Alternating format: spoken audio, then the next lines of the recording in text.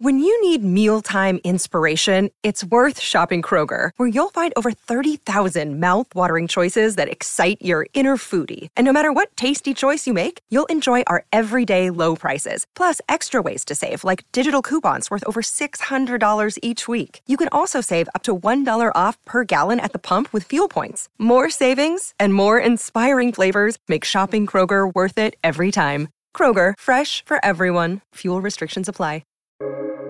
Welcome to the New Books Network. Welcome to the New York Institute for the Humanities podcast, now at the New York Public Library. I'm Robert Boynton. Todd Gitwin was president of the Students for a Democratic Society and went on to become a sociologist, political activist, and journalist, teaching at Berkeley, NYU, and Columbia. He wrote 16 books, and in 2007 spoke about his book, The Bulldozer and the Big Tent: Blind Republicans, Lame Democrats, and the Recovery of American Ideals. He died in February 2002. A personal note, I wasn't planning to spend this decade at the pursuit at which I've been spending much of it. When George Bush was just a remote cloud on the horizon, I thought I had said my piece about politics and I was on to writing novels and pontificating about the media environment. So I take personally the hijacking that I feel I experienced. I felt in 2000 that I'd been lifted by the scruff of my neck and forced once again, this seems to be the story of my life, to face our common condition, which needed not only to be opposed, but to be understood. I took it as something of a starting premise that something so enormous in its consequence as the Bush ascendancy needed more than a gesture of dismay and even more than an intense revulsion, although I certainly experienced both. It needed some extended act of understanding. So what I'm going to present for you is a sketch of that understanding, which I elaborate in this book.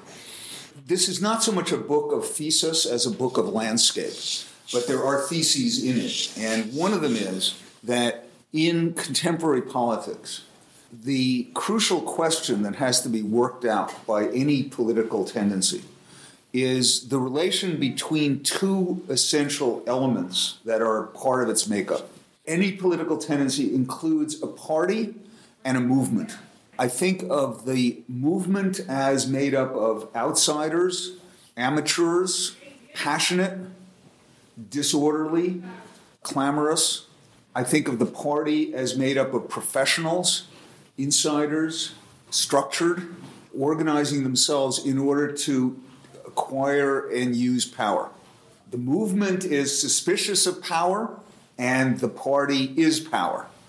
The movement belongs to amateurs, as I said, people who act on principle. The party is a vehicle of politicians whose primary goals is to secure and resecure power, to create careers. What came to me in my attempt to understand what had befallen us was that the right had solved the problem of the relation between its movement and its party. And it had actually solved the problem 40 years ago.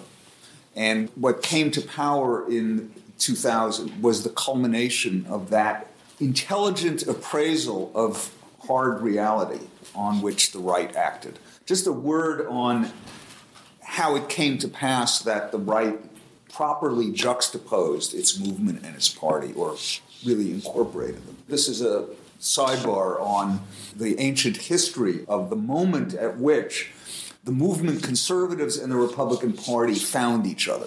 This is a story about the early 1960s, at a time when fundamentalist Christians of the right had just barely begun to enter back into politics after decades in retreat from politics, basically since the 1930s. I'll come back to them in a while. The contemporary movement conservatives were in the hands of right-wing fanatics, of whom the best known were the folks of the John Birch Society. And they proved adept at organizing a political infrastructure in Southern California in the 1950s. They had bookshops called American Opinion. Some of you may remember them. They had coffee clutches. They had local political campaigns. They were especially well set up in Orange County, California. And this story is to be found in a nifty book of history by Lisa McGurr called Suburban Warrior. She went back years later working on her dissertation, found a lot of these people who were still going and interviewed them. Very illuminating book. So these were people who believed with the John Birch Society that they were dispossessed, that communism had actually taken over America, that Dwight Eisenhower was among the communists, and that the United Nations was an extraterrestrial force of malign import. And they set out to begin to elect members to office. The first issue on which they campaigned for local school board somewhere in Orange County began from the horror they felt on discovering that UNICEF was collecting money at the local junior high school for Thanksgiving, I think it was, because UNICEF, the United Nations, the demonic, etc. So their actually first successful political campaign was a campaign to put somebody on the school board to resist this. From that beginning, I think that's 1957, they begin to create an apparatus that takes electoral politics seriously. Unruffled by the Republican defeat in 1960, by 1962, they are strong enough to nominate a candidate for the gubernatorial primary in the Republican Party, a right-wing broadcaster from Los Angeles, sort of foreshadowing of Rush Limbaugh. Unfortunately, they were defeated in the Republican primary then by the moderate Republican whom you might have heard of, Richard Nixon. And in the wake of their defeat in this drive to take over the Republican Party, they seriously contemplated a third-party run. They were ready to conclude that the party was hopelessly, in their terms, corrupt, staid, conventional establishment, etc. So those who wanted to exit and to become a third-party operation went to see their prime fundraiser, who was a man named Walter Knott. You may remember Knott's Berry Farm. And Walter Knott was a wealthy farmer in this area, and they put this proposition to him, the whole analysis that I've just sketched. And he said to them, don't be nuts. And he explained to them the solidity of the American two-party system, that it was a presidential system, that it was rigged for various constitutional ways for a two-party system. So he said, look, you've had a reversal, and it's a pity that Nixon is now the standard bearer of the Republican Party because he's really a Northeastern Rockefeller Republican, but just get back to work and keep your eyes on the prize. So they did. And within 2 years, they had taken over not only the Republican Party of Southern California, but of the entire state. In 1964, they were instrumental in nominating Goldwater for the nomination. From that debacle came, of course, the Reagan moment. Reagan was the phoenix from those ashes.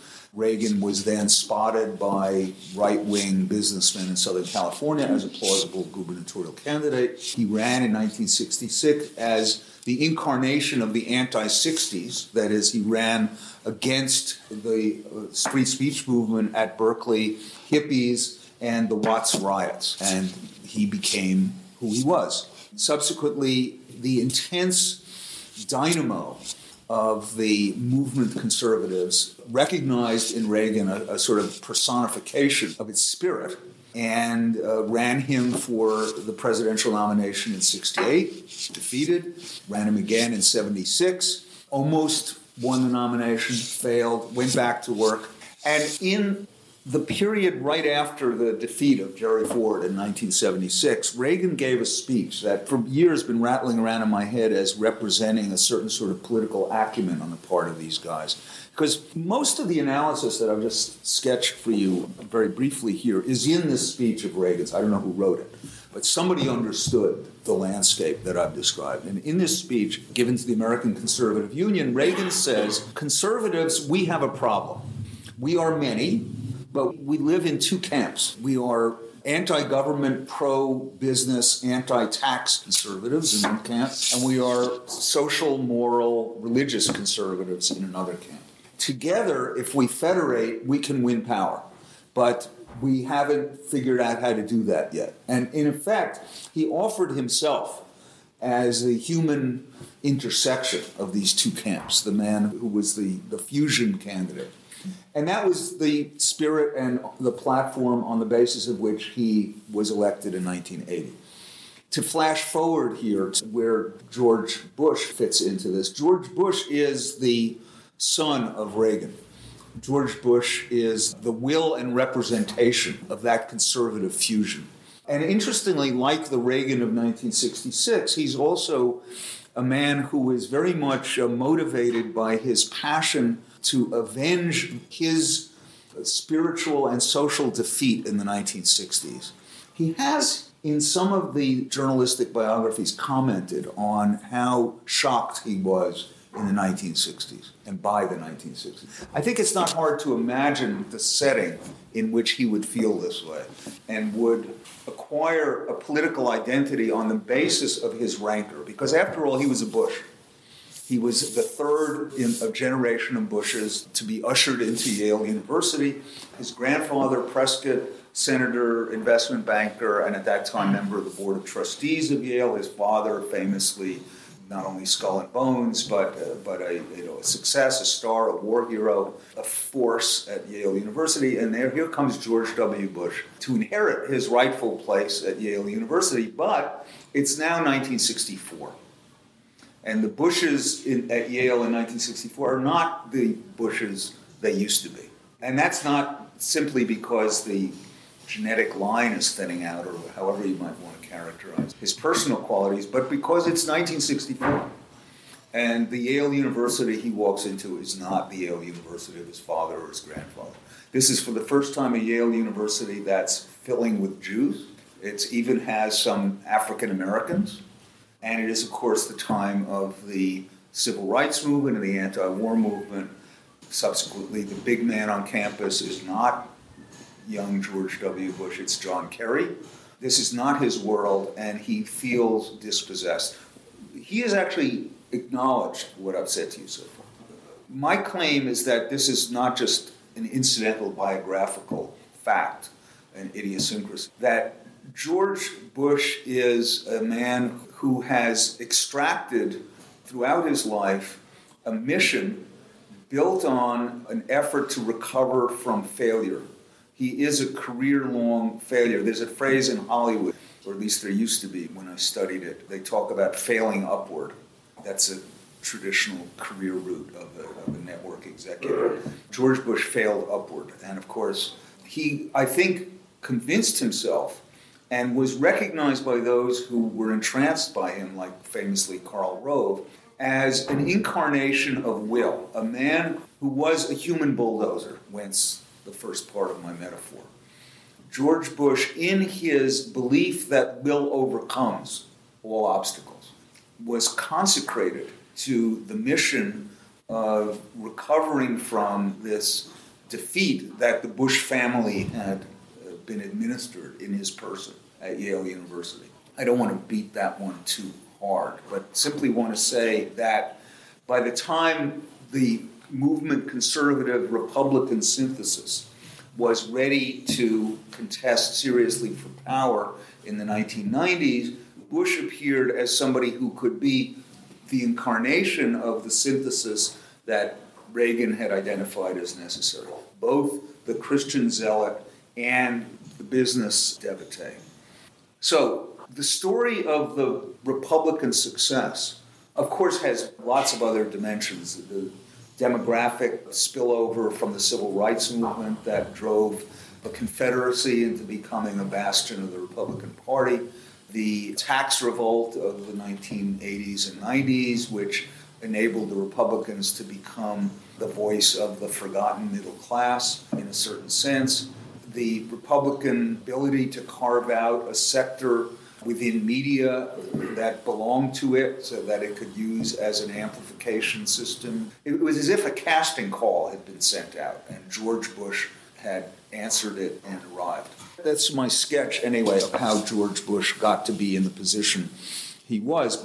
In 2000, the machinery of politics that he was able to command via Karl Rove's intense understanding of the demographics and mechanics of politics was married to an unremitting commitment, thus, again, the bulldozer, to achieve power by virtually any means necessary.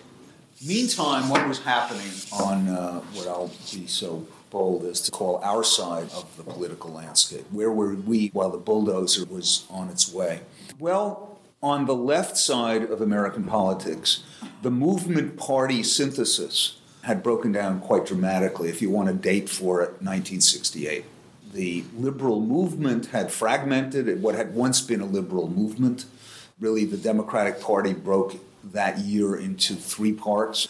The center, the labor movement part, the Democratic machine part represented by Humphrey. The right wing went off and became George Wallace. And the left wing, Kennedy, McCarthy, the New Left, felt it was not its Democratic Party anymore. Is an interesting counterfactual exercise. You could imagine that this history might have looked differently absent the Vietnam War, and I think there actually is a non-zero chance that if everything had been played out wisely, that the party and its movement, the party of the liberal left, that is the Democratic Party, and the movement represented in the civil rights movement and the early New Left and so on, might actually have remained in a tolerable marriage, if not one without strain. But the possibility of that history was exploded by the Vietnam War and the reaction to it. And the upshot was that again, I'm flashing quickly through a lot of tangled history here, by the early 70s, the Democratic liberal synthesis which had prevailed from first Roosevelt election through 1968, virtually unchallenged, had fragmented. So whereas the movement party synthesis had been achieved, or was in the process of being achieved on the right, the equivalent for the left was fragmentation. Whereas the Republican problem organizationally was how to federate two forces, namely the moral religious conservatives and the business conservatives. The left-wing equivalent was far more dispersed and unruly because the left included several movements or several contingents with some overlap, but a lot of pulling in separate directions. Sometimes I think there are 8 factions. Where there were 2 on the right, there were maybe 8 on the left. There was labor, which numerically was still the largest. There was the women's movement coming out of the 1960s. There were African Americans. There were Hispanics. There were environmentalists. There were feminists. There were people like ourselves who live in our sort of zip codes, whatever, left liberal, anti-war sort of people, generically speaking.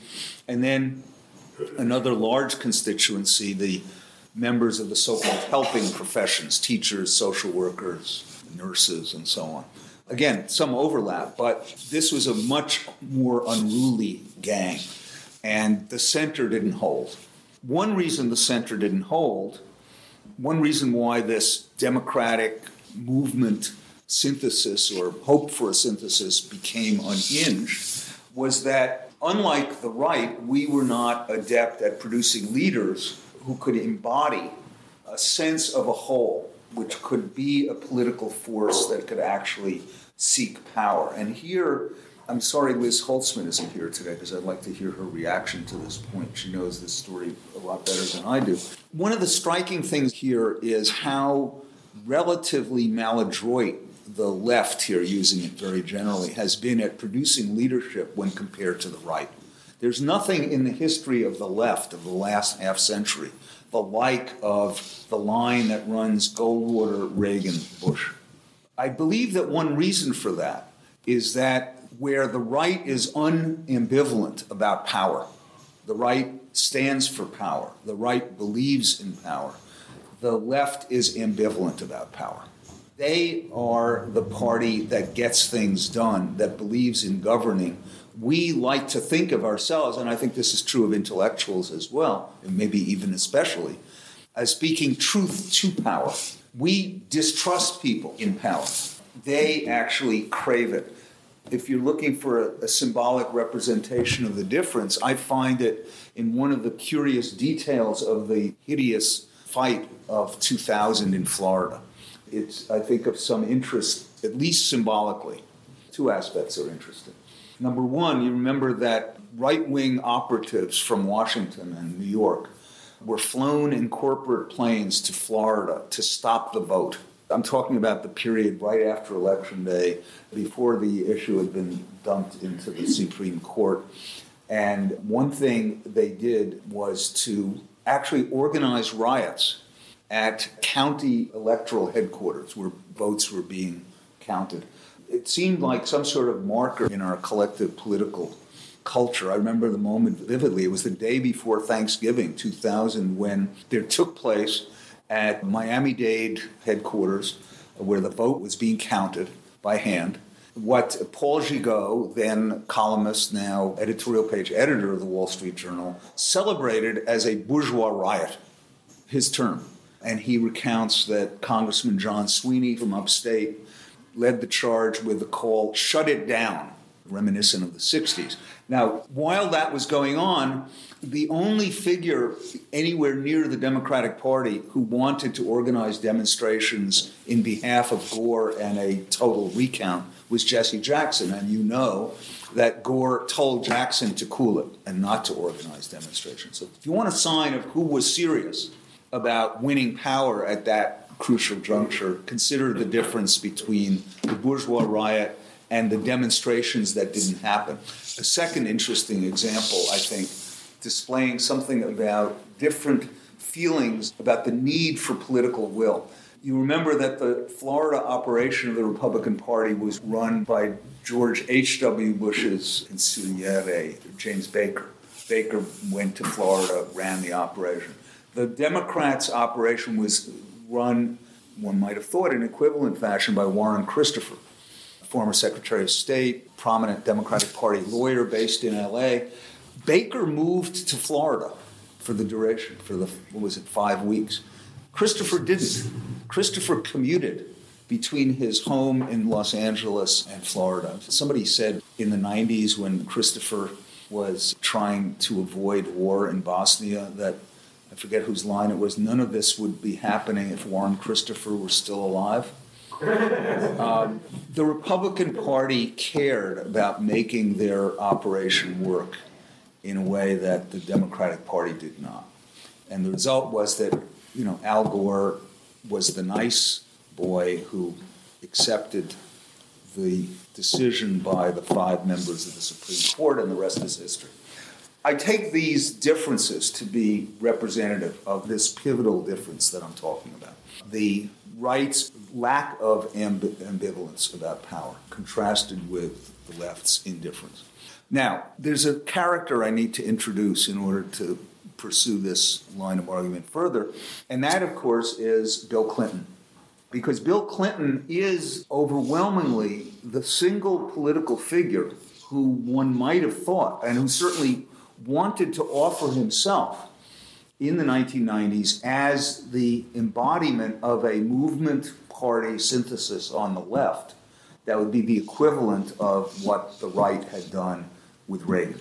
Now, this may seem very odd to think of Bill Clinton in this connection because the left is deeply suspicious of Bill Clinton for many reasons, some of which I think are plausible. But Bill Clinton is actually a man of the 60s.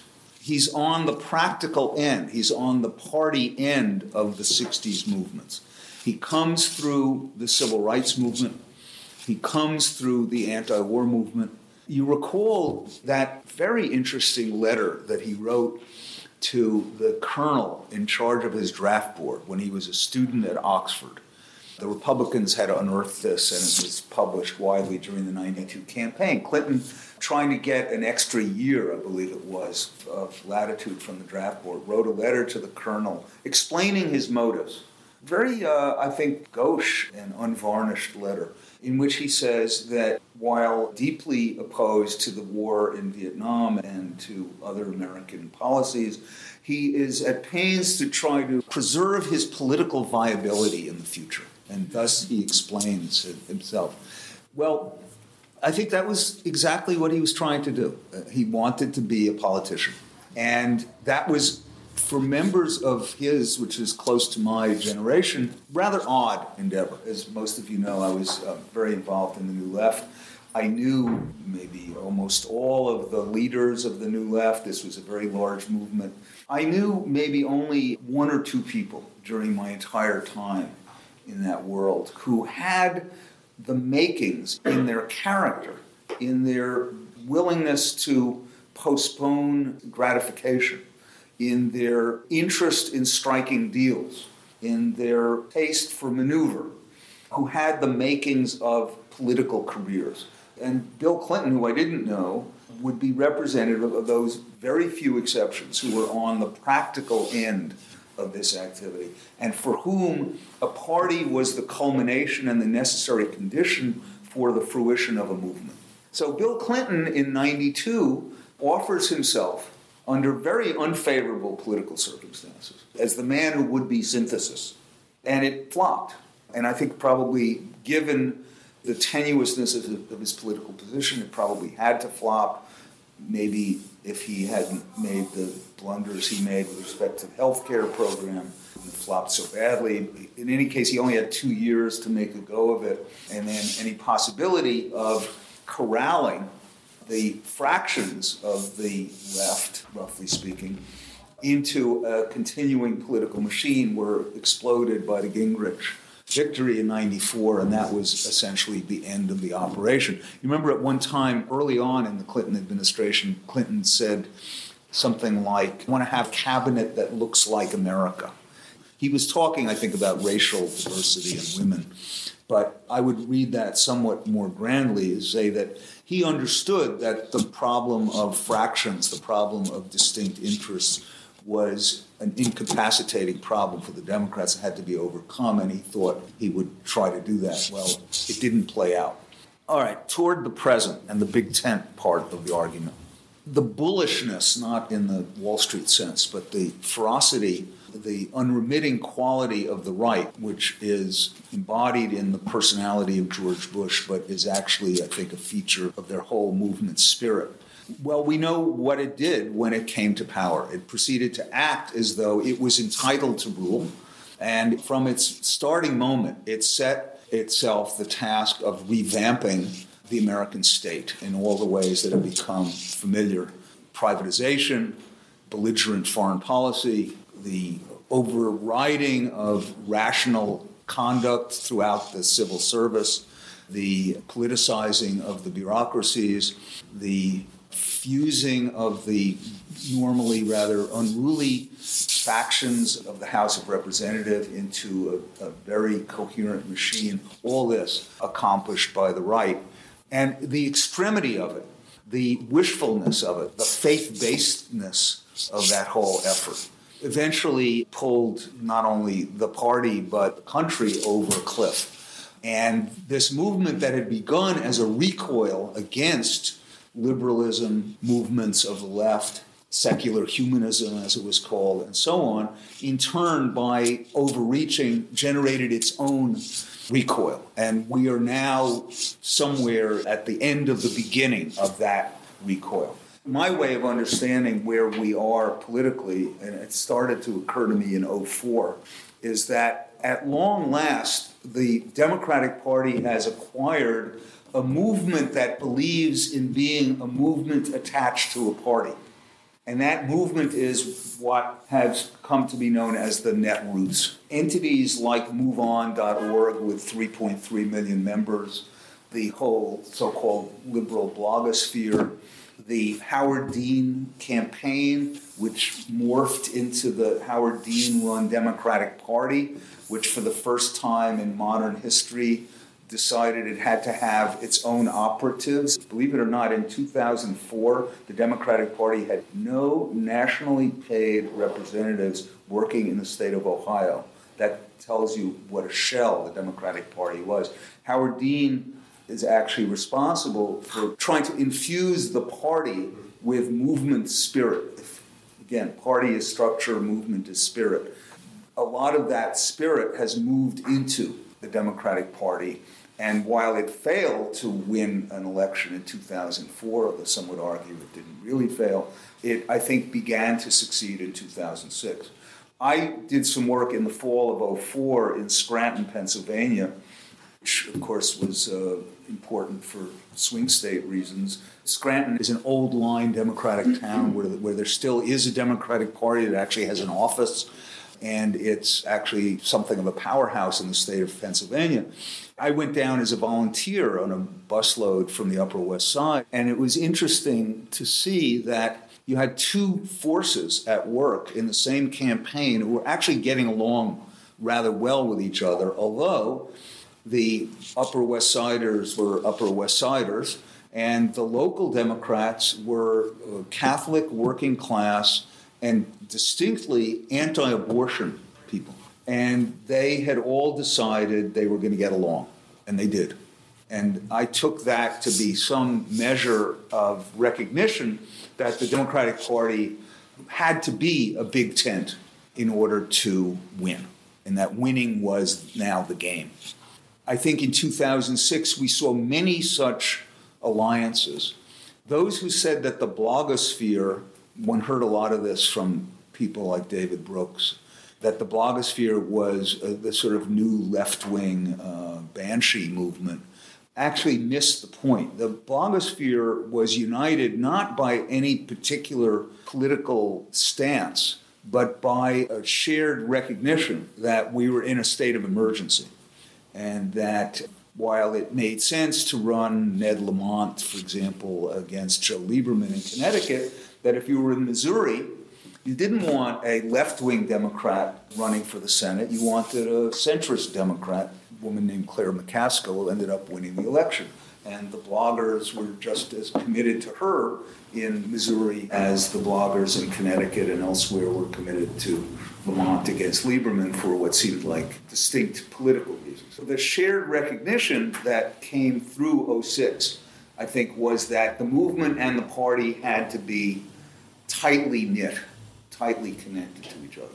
And I think despite all the tremors of the period since the new Congress came in January 2007, despite all the anxieties and angers about this maneuver of Nancy Pelosi's or that maneuver of Harry Reid's or this, the angers at Hillary Clinton and others at various points, I think that there's now something of a general recognition within the party and the liberal movements that they had better hang together or they will hang separately.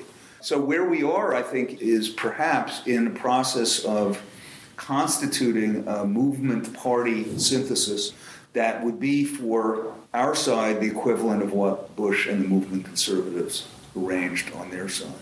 Not that it will be peaceful. One thing that will go on under the big tent is fights, and there'll be lots of them on lots of issues.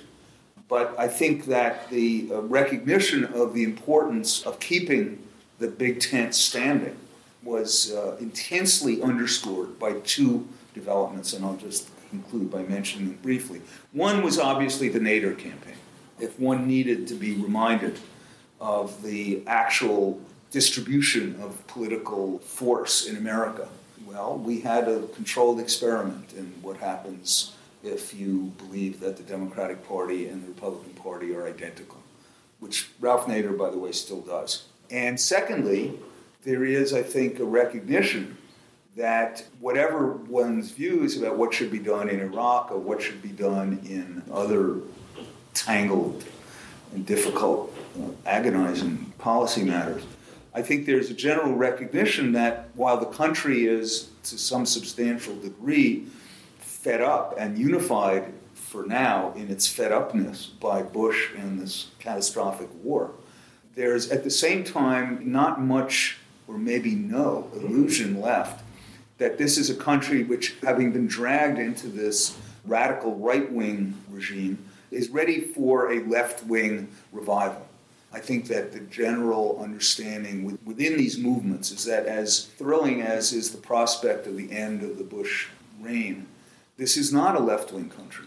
It remains true that systematically, since such polls began to be collected, that between 1.5 and 2 times as many Americans call themselves conservative as liberal.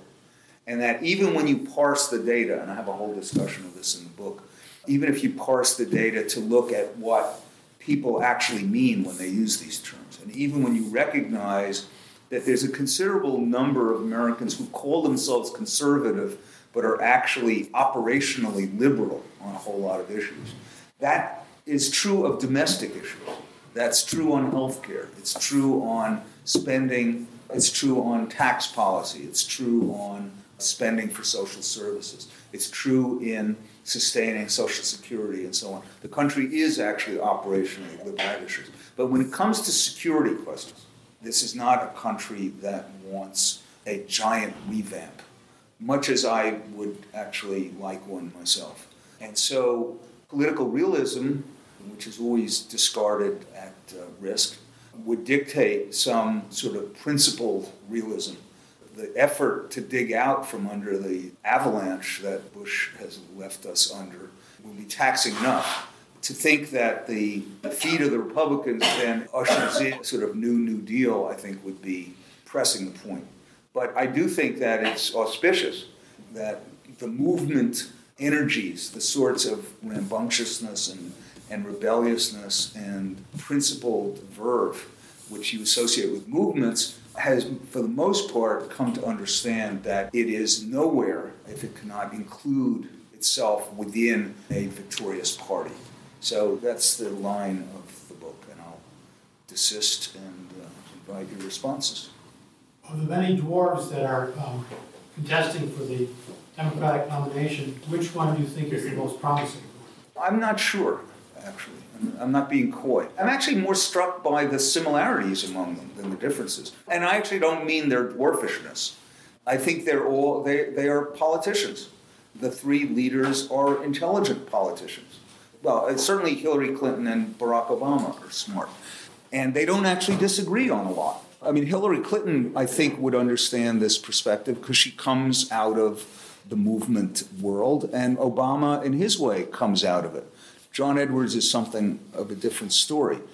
I worry about each of them. I worry about each of them in somewhat different ways because actually getting the policies right, I think, is very difficult. None of them is the answer to the central casting call. None of them is self-evidently the right woman or man.